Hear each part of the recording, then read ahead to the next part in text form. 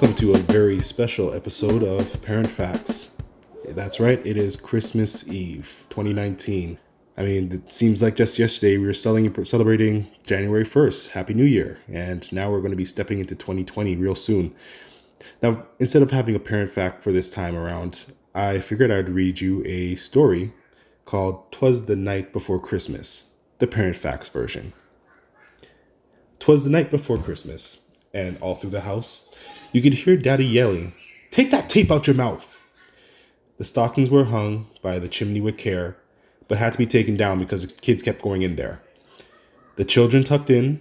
It had gotten real late, but that wasn't happening. We accepted our fate. Mom's in her head wrap and Pop's in his house shoes. One says it's your turn. The other says, "Nah, B, that's you." When down in the kitchen, we heard such a clatter. We had just closed our eyes, so we couldn't be madder. Away down the stairs, I looked like the Flash. We had to catch them in the act to see what they mashed. They tried to cover their tracks, as if we wouldn't know, but they left the fridge open, the kitchen awash in its glow. My eyes became cross, confused in what I saw. I could understand the milk and cookies, but the overturned coleslaw?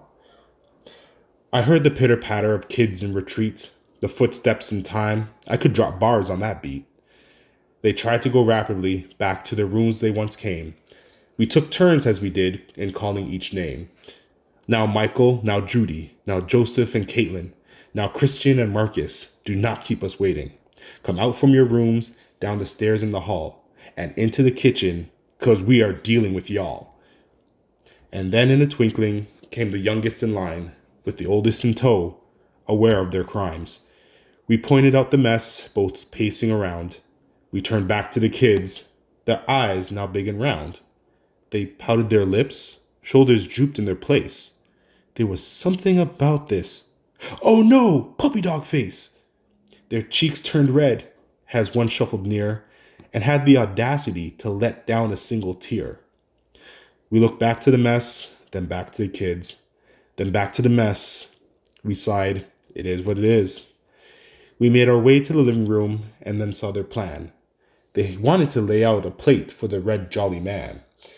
But then as we got closer, it wasn't for the man in red. The plates had name tags. They're for Mommy and Daddy instead. Our hearts instantly melted after seeing such a sight. We told them to come open their presents, since it was after midnight. Wrapping paper started flying, bows flying in the air. They instantly forgot the meaning of "take care." Some wished for iPads, Androids, and laptops. But Christmas wouldn't be Christmas without getting them socks.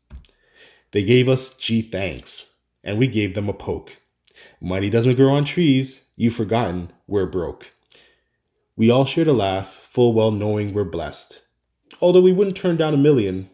No more, no less. As we gathered around the fire, all cozy and tight, we had a Merry Christmas. It was a good night. Although we shouldn't have eaten that coleslaw. So, from my family to yours, Merry Christmas. I wish you a Happy New Year. And be blessed in the new year. And enjoy.